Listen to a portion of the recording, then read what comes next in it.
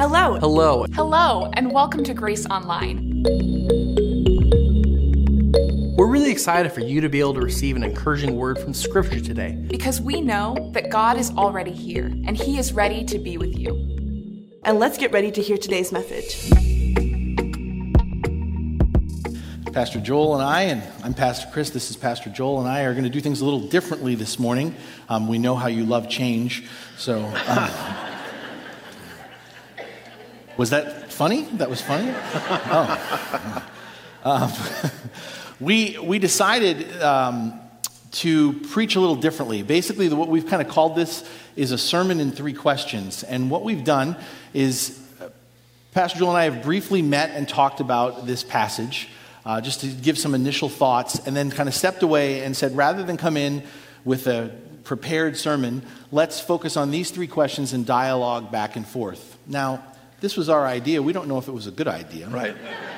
In other words, we're making this up as we go along. Right. So, well, not entirely. That should go making it well. up, but we don't know what's going to happen. We may argue with each other. I promise I won't slap Pastor Joel. What if I insult your wife? Would you? Just keep my wife's name out of your Oh, mouth. whoa. Wow.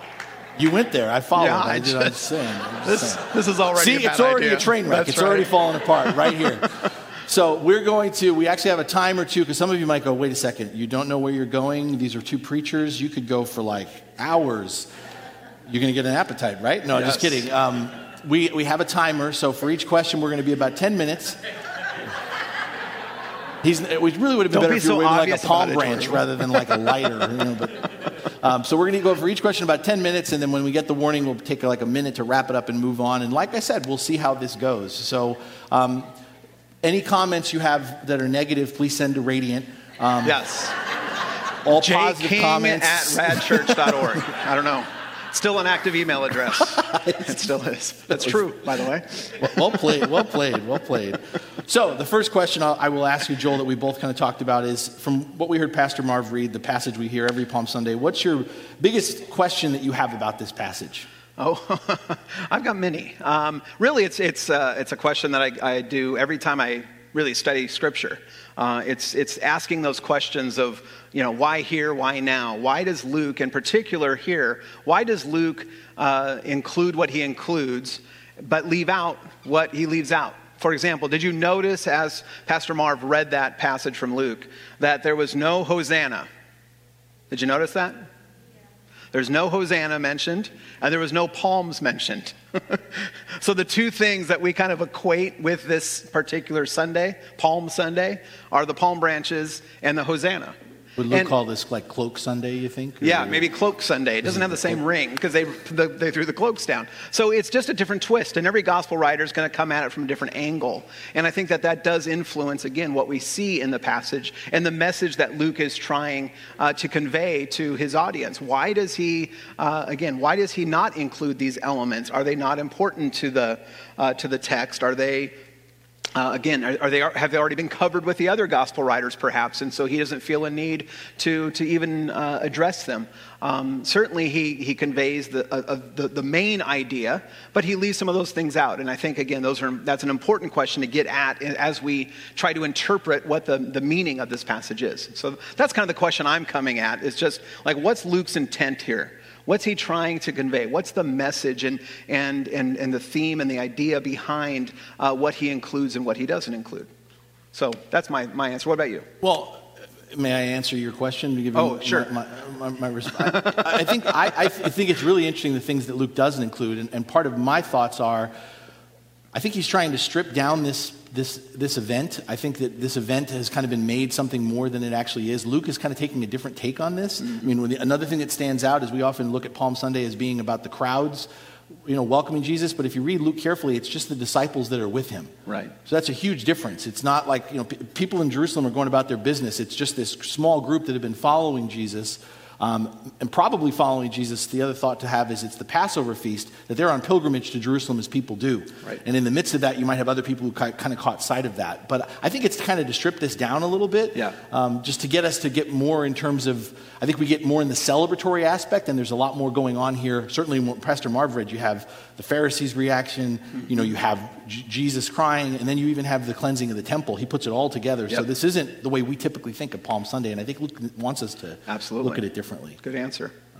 You took away everything I was going to say in the next question. Did I really? No, teasing.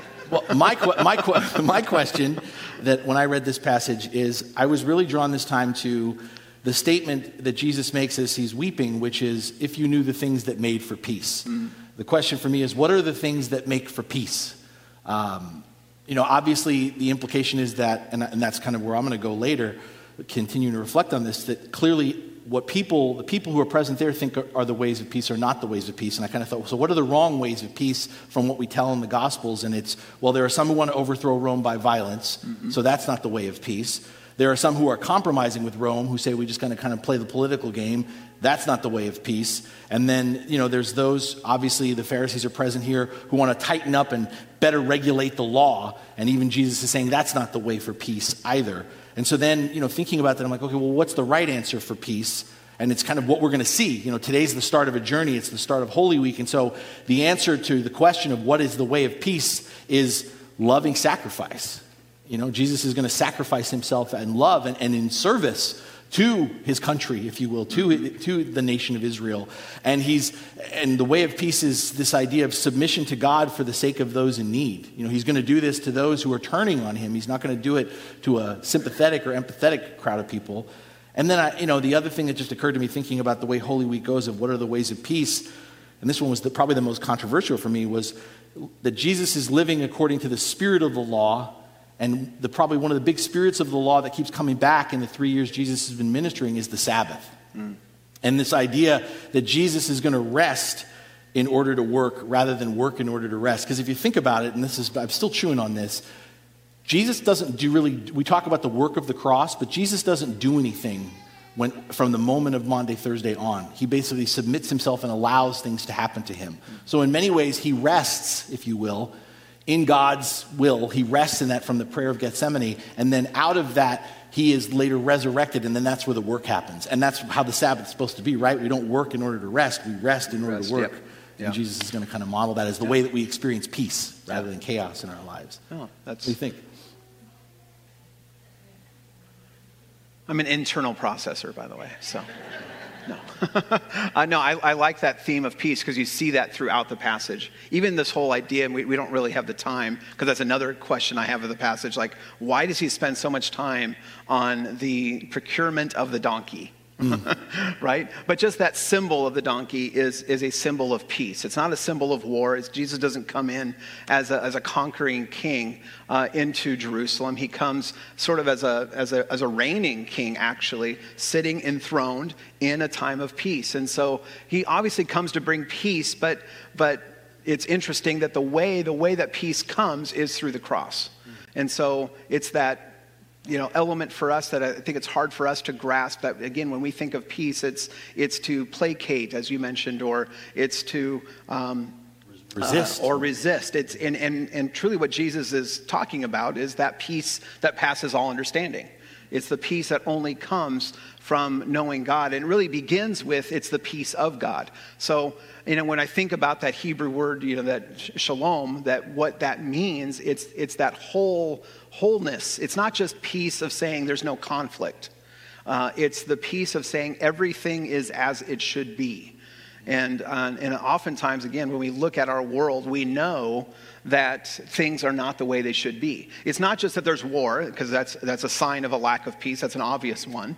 But even in our own conflict in relationships, in our own turmoil, our own anxiety, depression, you think about what a lot of people went through during COVID these last couple of years. It's a sign of again, just there is no peace because it's a lack of wholeness, or a lack of just that internal shalom that Jesus has come to bring, that begins with having peace with God first. Because if we don't have peace with God, we can't have peace with one another. So part of what I see in this passage, and we'll get into a little bit more later, is that idea of what he has come to bring. And yes, he's come to bring that peace, and it's that peace that the people don't understand. It's the peace that the Pharisees don't understand. Because they don't have a relationship with God, because they don't know him, they don't truly have that peace. I really like that. I mean, I think that dovetails nicely with the Sabbath piece, too, of this idea of peace begins out of our relationship with God rather than we get peace in our relationship with God from doing other things first. Yeah. No, that really resonates. Do you think, I mean, part of what you said about even the untying of the colt, do you think, again, that's part of why Luke does strip things down? Luke is trying to kind of get back to more of this idea of, not necessarily of inverting our expectations of a king. He's making allusions to Zechariah, obviously, but trying to almost kind of set the stage in terms of shifting it so it's not as familiar as being regal imagery and stuff like that with the hosannas and with the palm waving, as trying to sort of shift our idea that Jesus is not the kind of king that we expect. Yes, I totally agree with that. And that kind of shifts, for me at least, into sort of the key idea or the key theme of the passage. So if we can maybe transition into that question of what we see as the main theme, because I agree with you. I think Luke, again, strips it down to its bare minimum, or he takes away some of that stuff that maybe blinds us to what truly is going on. And because the people's expectation of the king was somebody that was going to conquer Rome, somebody who's going to come in and put Israel back on top again. That was what Jesus has resisted all along in his ministry. That anytime people thought of him as a king, even when Peter claims him as Messiah, Peter doesn't understand what Messiah means. And I think Luke is really telling us, he's using this very messianic language from the Old Testament. I mean, there are allusions here to, Zechariah 9 and Psalm something. 118. And thank you. And Genesis 49. I mean, there's all of these passages that have these allusions, and I think that, again, he's setting us up to say Jesus comes as a king, but not in the way that you expect. Not in a worldly sense, but in a heavenly sense. He comes as the anointed one, as the Messiah, but what that means is very different than what you expect. And so you see the response of the people even are kind of, or the different responses of the different folks, right? You have the disciples who are seeing this, and they perhaps understand these allusions of the colt that has never been ridden on, the coming in peace as a reigning king, the celebration, the waving of the palm branches, all of that stuff. And they have this expectation that Jesus is finally going to set up his kingdom.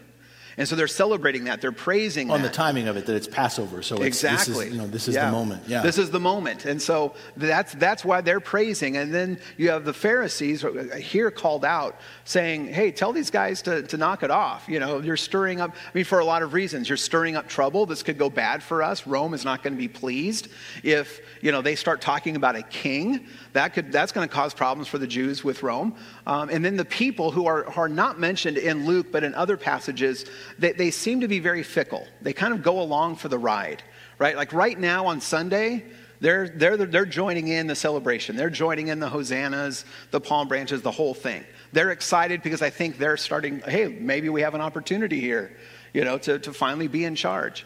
And yet by Friday, they're the ones turning on Jesus. And we kind of wonder, how does that shift happen so quickly? And I think it's because they're really not rooted in anything. They're kind of rooted in their own expectation, or they kind of go along with the crowd. It's nothing personal for them. They don't really have that relationship. But it's within that Jesus, I think, brings us what's truly happening here. And that's part of what I focused on, is that, I see Jesus in this and looking at his response. Like if we look at the disciples, they're praising God. They're singing in a loud voice. They have high expectations. If you look at the Pharisees, they're angry. Jesus is just sad. And it's something we don't think about. And one commentator called it the atriumphal entry, right? That there's nothing really triumphal for him, that he allows it. But if you look at everything that Jesus does here, again, the inclusion of the weeping over Jerusalem and the cleansing of the temple, these are elements that really tell us how Jesus is feeling on this day. And when we look at how Jesus is responding, it's not anger. Oftentimes we equate the cleansing of the temple with anger. I see it more as sadness. that as Jesus, and if you've ever been to Israel, I know, Pastor Chris, you've led trips before. Is there still room on your trip coming up? We can maybe advertise and fill a few spots. Okay, Sorry. Next time. And I've been there. But I remember the thing that struck me when I went to Israel for the first time, the only time, was that on that Mount of Olives, when you come over that crest, you can picture everything that's happening And you here. can see the city. And you see it. You come over, and then you just have this perfect view of the city. And you can just place yourself in this story as when Jesus gets to the top of that hill and that mountain, and you can look over and you see this giant city, and Jesus knows not just what's coming for him, but what's coming for the city. And that city as a representative of the nation of Israel. He sees what's coming for them. He sees their destruction. And it's not just a prophecy of judgment that says, well, if you don't believe me, then I'm going to destroy you. It's really a consequence of their rejection of Jesus.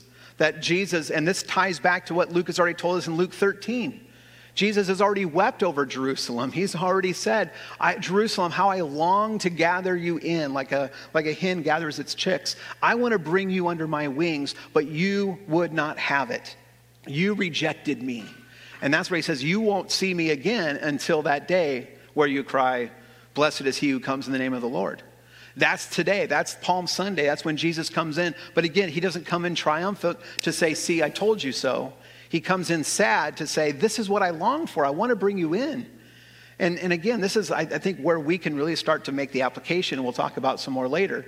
But this is the sadness that Jesus has for Palm Sunday, because he knows what comes not just for him, but for the people as well. He knows that this rejection is going to cost them. It's going to cost them pain and sorrow. Much like, by the way, we can take this all the way back to the Garden of Eden. When you think of the rejection of God and his commands to Adam and Eve, that what happened was a cutoff. And that's what Jesus is talking about here. Because they rejected him, they rejected the Father. And maybe we even say it the other way around. Maybe it's because, as we see in the Pharisees, they've already rejected the Father, that they don't recognize Jesus. Either way, there is a rejection. And oftentimes when Jesus talks about his suffering and his death, that's what he includes the rejection. It's all of that tied together. Rejection, suffering, death. This is all what Jesus knew was going to happen. And it saddens him because this is not what he wants. He wants everyone to come under his wing, under his protection. He wants everyone to have that peace with God. He wants everyone to be reconciled. And yet, people choose not to. Yeah, for me, the key insight is very similar to yours. It's a little bit of a different take, but very in the same line. It just really impacts me, especially even in tradition, how we celebrate Palm Sunday. The disciples are cheering, the religious leaders are jeering, and Jesus wept. Mm-hmm. And this is the second time, in a close time, Jesus weeps again. There's like two times that stand out. We all remember the shortest scripture, Lazarus' death. But Jesus weeps again. Jesus isn't smiling. And when we enact this on Palm Sunday, we don't capture any of that at all. Jesus has got tears in his eyes. If you think about that moment, the disciples are cheering, the religious leaders are upset, and Jesus is crying. And, let me put it this way. If you're out in public with someone else, and all of a sudden if you're celebrating and you notice someone crying, you'd be a really hard-hearted person if you didn't go over and go, are you okay? Yeah. Why are you crying?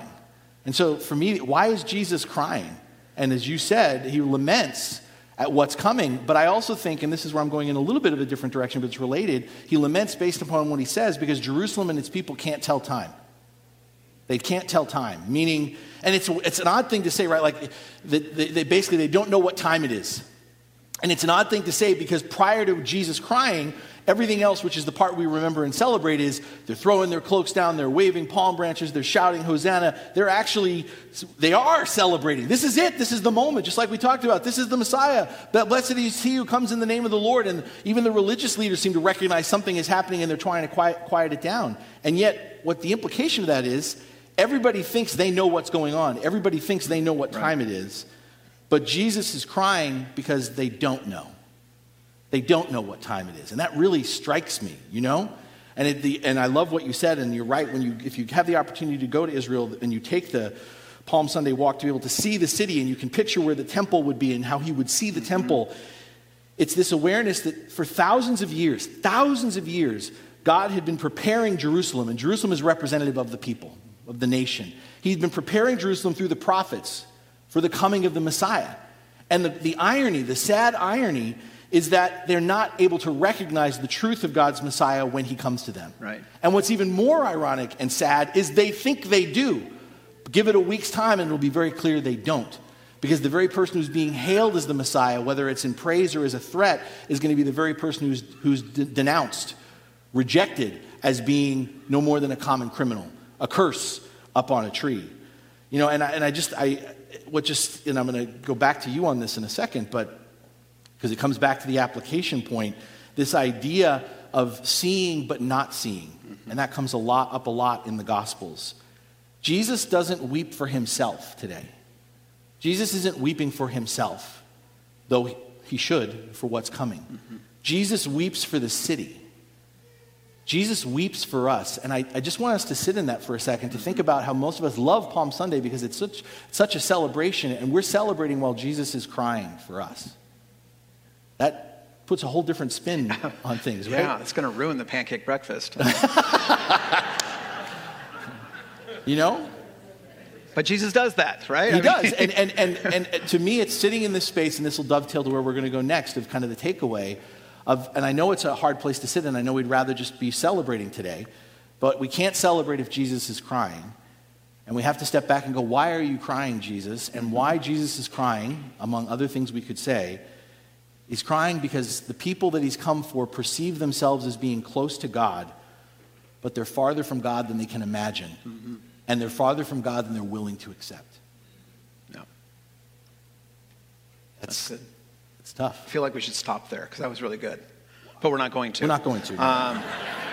Never do. We never know when to stop. No, I like that because that's again, you mentioned the timely, or they don't know what time it is, and Jesus says that right there at the end of the passage that Pastor Marv read, that, you know, that part of his weeping is because they do not know the time of their arrival, or Jesus' arrival. That this time that's been, you know, prophesied for thousands of years. I mean, there's been no prophet in Israel for 400 years. You know, finally the prophet shows up. Finally the Messiah shows up, and they miss it. And they miss it. They don't get it. And because they're looking for that, and I think the same thing happens for us, by the way, to dovetail in, is that we look for the victorious Jesus. Like, we like victorious Jesus. We don't, names. Right? Jesus who takes names. Absolutely. So, you know, we sort of, and that's why, again, even from Palm Sunday, it's a celebration, right? And many people will go from Palm Sunday to Easter, right? It goes from celebration to celebration. And because that's what we like. We like the victory. We like the Jesus who conquers. We like Jesus who is winning. We don't like Jesus crucified. We don't like Jesus who suffers, the loser, the one, again, the one who weeps, the one who kind of interrupts sometimes our celebration because, you know, we think we know what's going on. And that's probably the worst place to be, is to think you know that where you're at when you really don't. And that's what Jesus is weeping over. And so, again, I think that ties into how I see where we go from here in this, is again, we need to walk this journey with Jesus, right? We need to walk the journey of Holy Week. And all that entails, from Palm Sunday to through the crucifixion. And I love that you're doing that Holy Saturday thing, where you're just kind of sitting in that place between death and resurrection. I mean, isn't that where we all live right now? You know, we're in this in between, and it's a hard place to be. And, you know, we're awaiting the resurrection, and we hold on to the hope and the promise, but we're not there yet. And so Holy Week is a good reminder for us to kind of just walk that journey. Take those steps with Jesus in his suffering, in his rejection. Because I think we have a lot more in common with Jesus in the suffering than we do in the victory.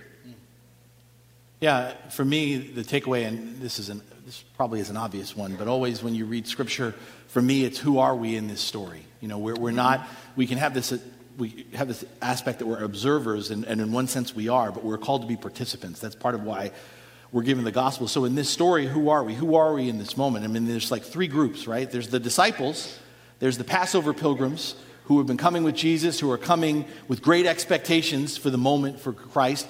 There's the religious leadership who don't want to stir up trouble or controversy. And that's a big one, and I love what you said because it's so true for the Pharisees. I mean, Jerusalem, back to peace. Jerusalem has a fragile peace right now.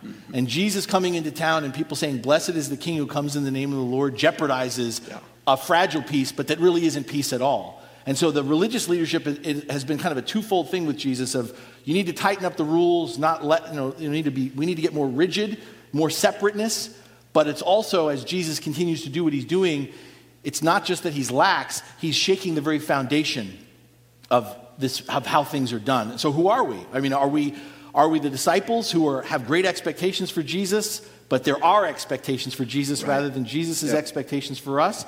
Are we the religious leadership that wants to play politics, that wants to be bound by theological rules? We don't want to upset people in power. We want to try to work alongside. And then there's a third group, which doesn't really get mentioned, but they're there, and maybe this is us too, the group of people who are just going about their day, otherwise preoccupied, otherwise unaware that anything's going on and anything's about to change in the next couple of days.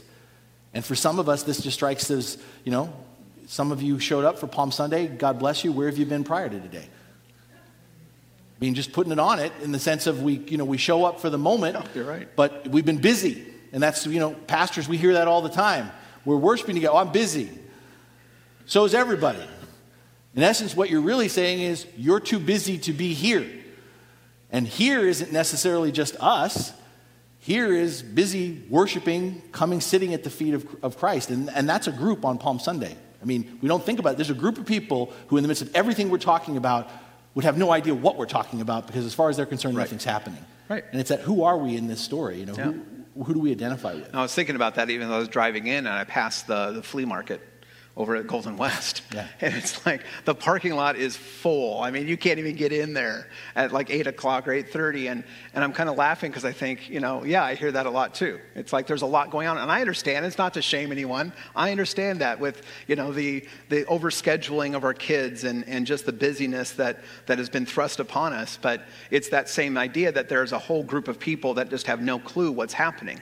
But that ties into what our job is too, right? Yeah. I mean, that we're carrying on. We talked about this in our church last week about seeking and saving the lost. That was Jesus' mission. That's why he came. And this is what saddens him because he came to seek and save the lost and the lost just rejected him. They just said, I'm not lost. And that's part of what I see too when you see just what is going around us in culture that, again, they're completely oblivious or apathetic. And so the challenge for us, again, is to bring that message of peace to them that, here God wants to reconcile with them. God wants to, have this relationship, and yet they're unwilling. And I think instead of being angry about it, it makes us, and we should weep over that too. We weep over the lostness of the people who are oblivious or, again, apathetic to what Jesus brings. Well, and an interesting thought when you were saying that is, I wonder sometimes if that third group of people who are busy or otherwise unaware, part of what feeds that beyond the things that you said that are spot on, is the other two groups, when they look for a second at the other two groups, either those who say they follow Jesus or those who have concerns about Jesus, they're arguing with each other all the time. Mm-hmm.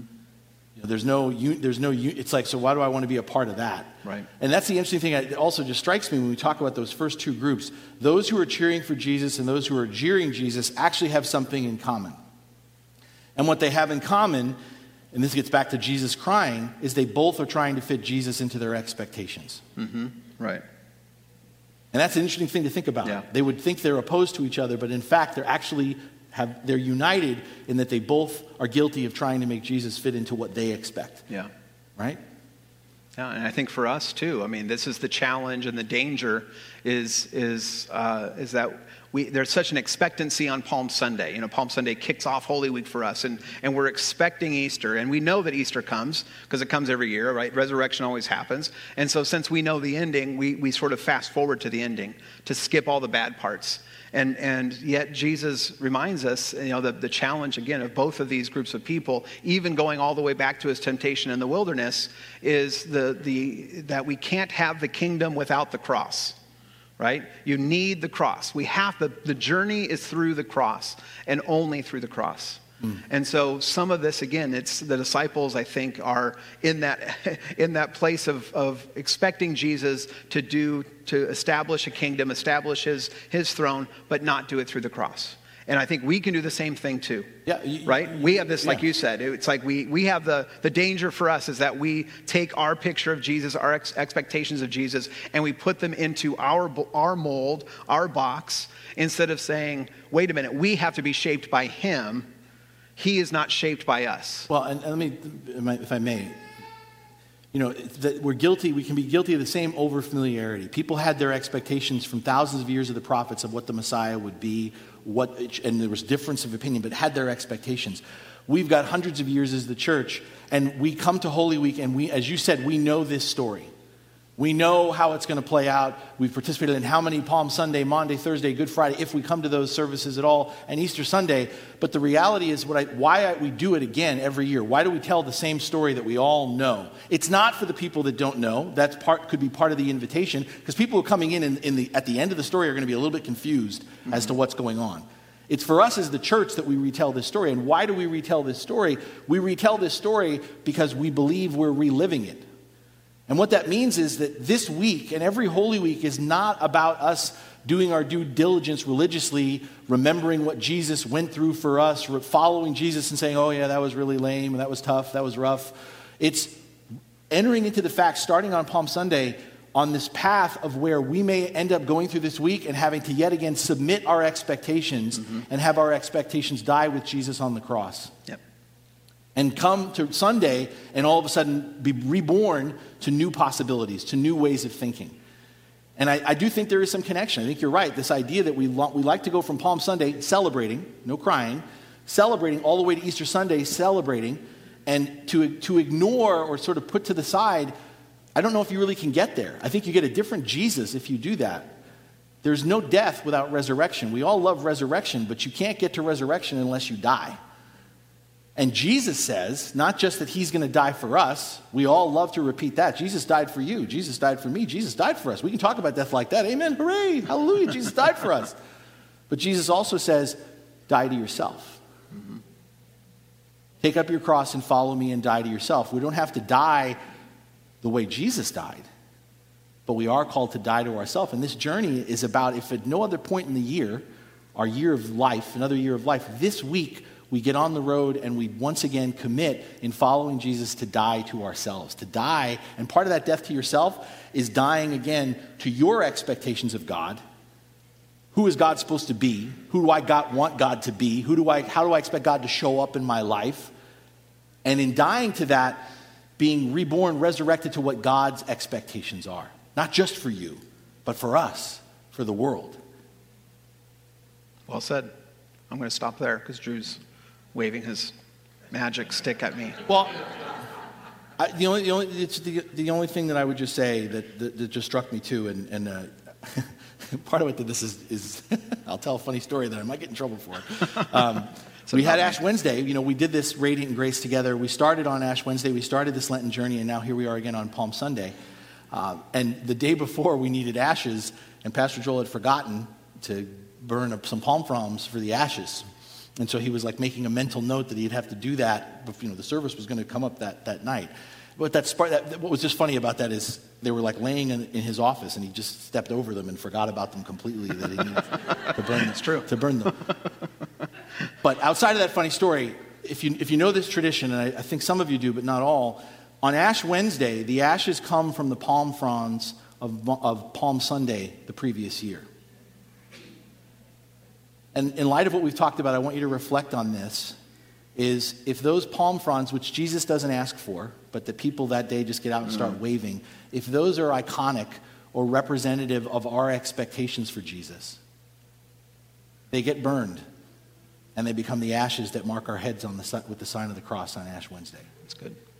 It's that, again, a visual way of thinking about how we die to our expectations of God, and those expectations that we've died to start the journey again the following year with the sign of the cross, hopefully reminding us to stop trying to fit Jesus into our box, but instead allow Jesus to actually blow up the box.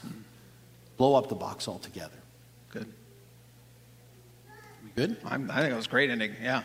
Well, I got to know. I don't know. Pastor Joel may not. Did this work? Was this okay for you guys? I think you were just asking for applause. That's what I thought. I wasn't asking for applause. I didn't tell them to applaud. I mean, they could have done this, or they could have just, that was fine. So if we did this again, you'd show up, you'd come back. Okay? Okay. And again, who do you think was better looking up here today? Totally kidding. Do not answer that question. Do not answer that question. Do you want to offer a word of prayer? Yeah, let's pray. Let's pray. Gracious God, we do celebrate on this Palm Sunday what this day truly is about, that this is the beginning of the end for you, the purpose and the culmination, the climax of your mission here on earth. And we recognize, Lord, that all of the things that we bring, all of our own expectations need to die, that they need to be set aside in order for you to reign, that you are in control in this whole situation, that you knew exactly what was happening. Lord, and again, we need to submit to you and be shaped by you and not the other way around. And so again, we confess our own expectations and baggage that we bring, the things that we put on top of you and your mission here on earth. And we pray, Lord, that you will use this week as a time to reveal to us our own sinfulness and our own need for a Savior.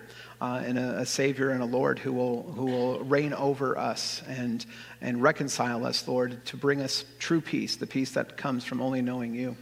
And so again, we thank you on this day. We thank you for the ability to come together and to worship and to learn and to grow and to be shaped by you on this special day. And we give our lives and our week to you. In your name we pray. Amen.